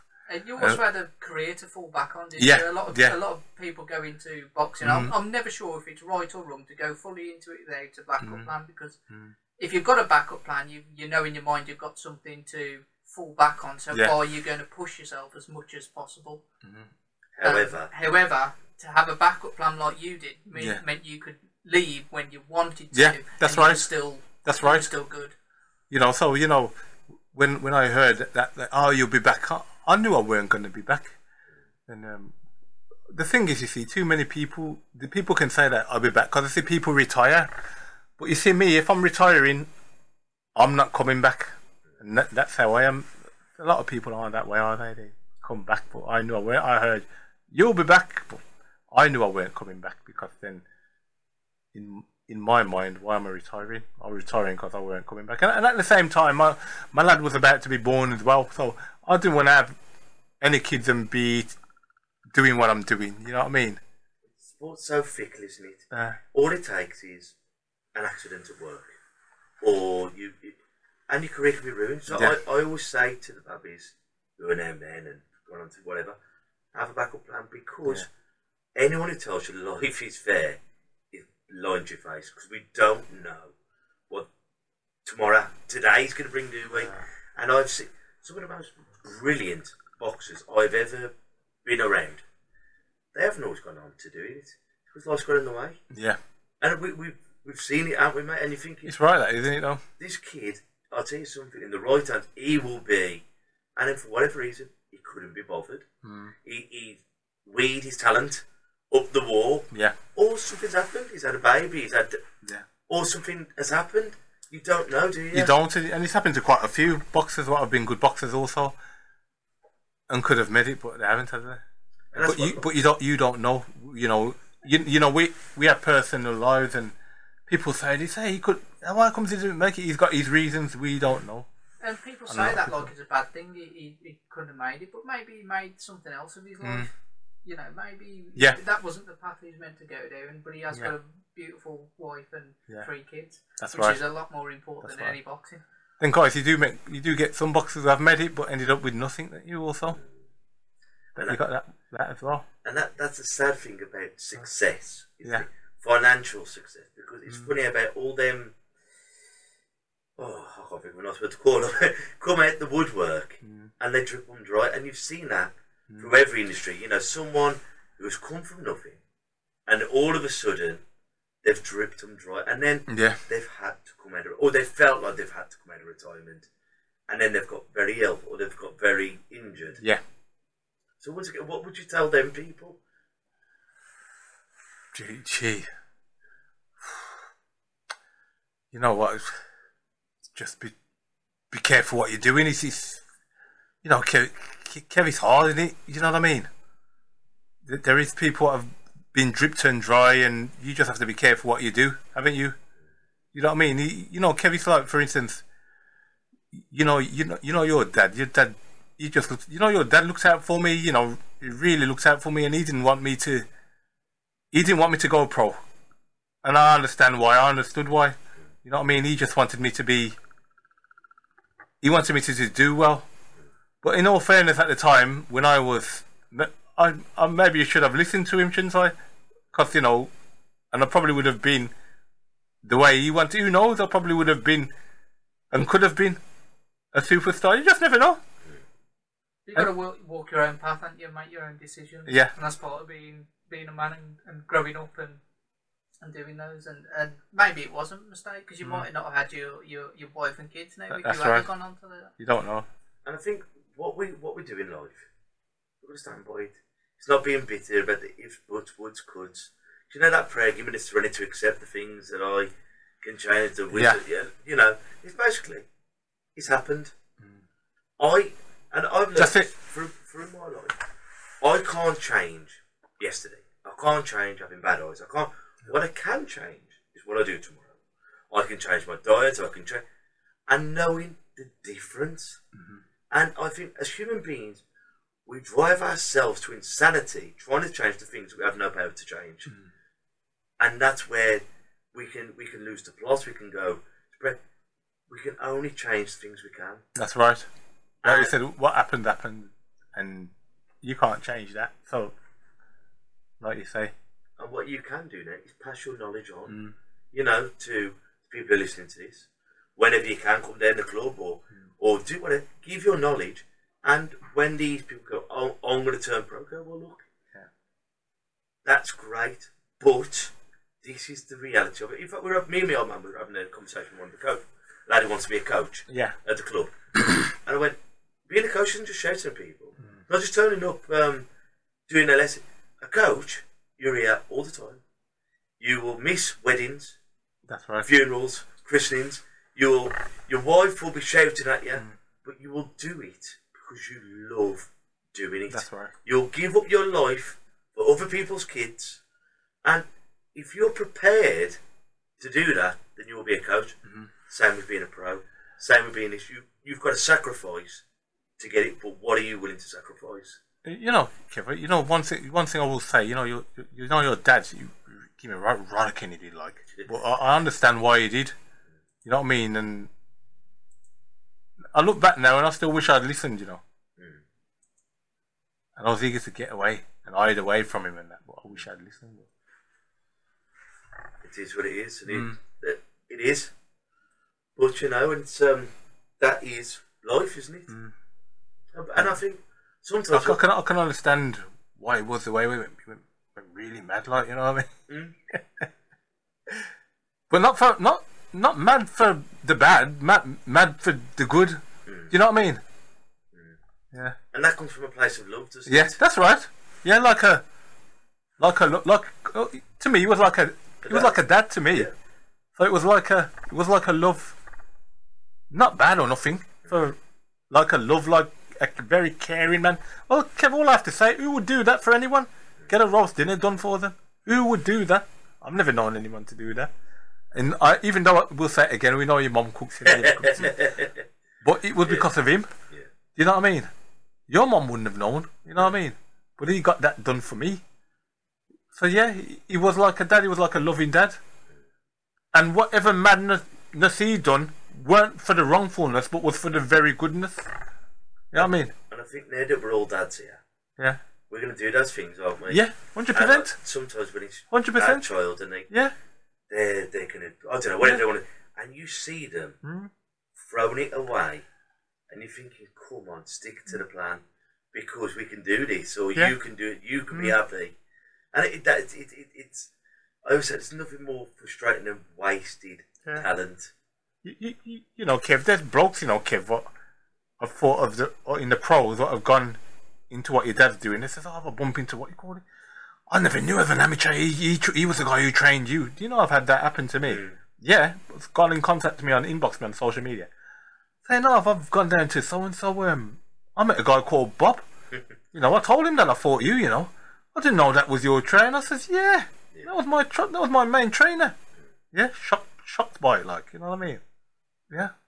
It's funny, isn't it? It's funny how things come across in life. How there's boxers who become trainers, and they've gone down to places, took people down to squads and they bumped into your dad there, and they've had a word with your dad to know that your dad knew, and not only did your dad knew, or was your dad trained me, and you think, you know, how crazy.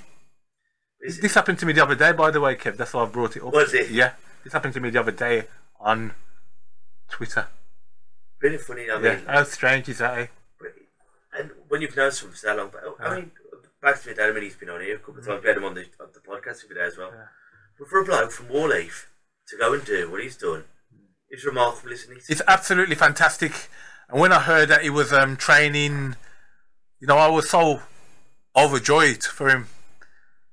Because I've always thought that's what he should do. I thought, well, he used to tell me, I work in an office with a pen. He told me what he'd done and everything. I thought, how can someone so fantastic, to me, that bloke was amazing. What's someone like that doing in an office? Writing with a pen, and the next thing I know, so I heard somewhere he was with the Olympic guys. I thought, you know what, best thing for him. He deserves it. I knew in my mind from how that guy taught me, that's what he should be doing. Not in an office. That's what he should be doing. And so many people he's done good things for in the pros. You know, I went down to Kev. First I went to the Kev gym and I looked, I thought, what bloody hell. I was sitting with a lot of guys who was training. I was unaware. I never knew. I saw the evidence on the wall, which I'd rather see than anybody telling me anything. I saw what I saw and I thought, wow. I was really shocked. I couldn't believe it. Well, that's what he should be doing, not working, pushing a pen. I was so happy when I saw him doing that, because I thought, when he taught me, what knowledge, and fantastic. This guy is fantastic, absolutely fantastic. I've always thought that of Bob. I always have done. You know what I mean? Always loved the bloke and always have done. And I just thought to myself, what better could there be than him to be doing what he's doing? So, you know, I'm happy. You know. Well, that's why I put him on the wall so people can see it. This bloke is from the same village. He's from the Black Country, and he is gone. He's gone to, I don't know, 5 Olympics. If he can do it, why can't you? And if this bloke can go and train with Anthony Joshua, and go and train with George Groves, and all these names, not names, you can too. And I think success breeds success. And you know, if you're training next to a national champion, you go, if he can do it, I can do it. Yeah. And that's the same. But if he can go to Olympics as a coach or as a boxer, or as I can, because if someone else can do it, it's possible that you might just do it too. 100%. And that's all we do, isn't it, really? We're following the footsteps of people who've already done it. It's very rare that anything in this world is new and inventive. You're following in other people's footsteps. But still, though, Bob Dylan, what an amazing man. Well, I think we're coming to the end of the show. I always like to end. Have you got any quotes or sayings that have helped you get through life? Oh, Kev, you know what? I've never thought about it, but what I can say is, never give up. Always try to be the best that you can be. You know, because we're all human and we can do it. You know, so many people think, carry on, oh, it's impossible and I don't get this opportunity. We all got opportunities and we all can do it. Don't be negative. Try and be the best person you can be. That's just come to mind, and that's all I could say. So that's what I've said. I think that's what, as you say, opportunities are there, but often we don't notice them. It's right, and that's true. You know, it's right. Opportunities are there, and we don't notice them sometimes, but they are there.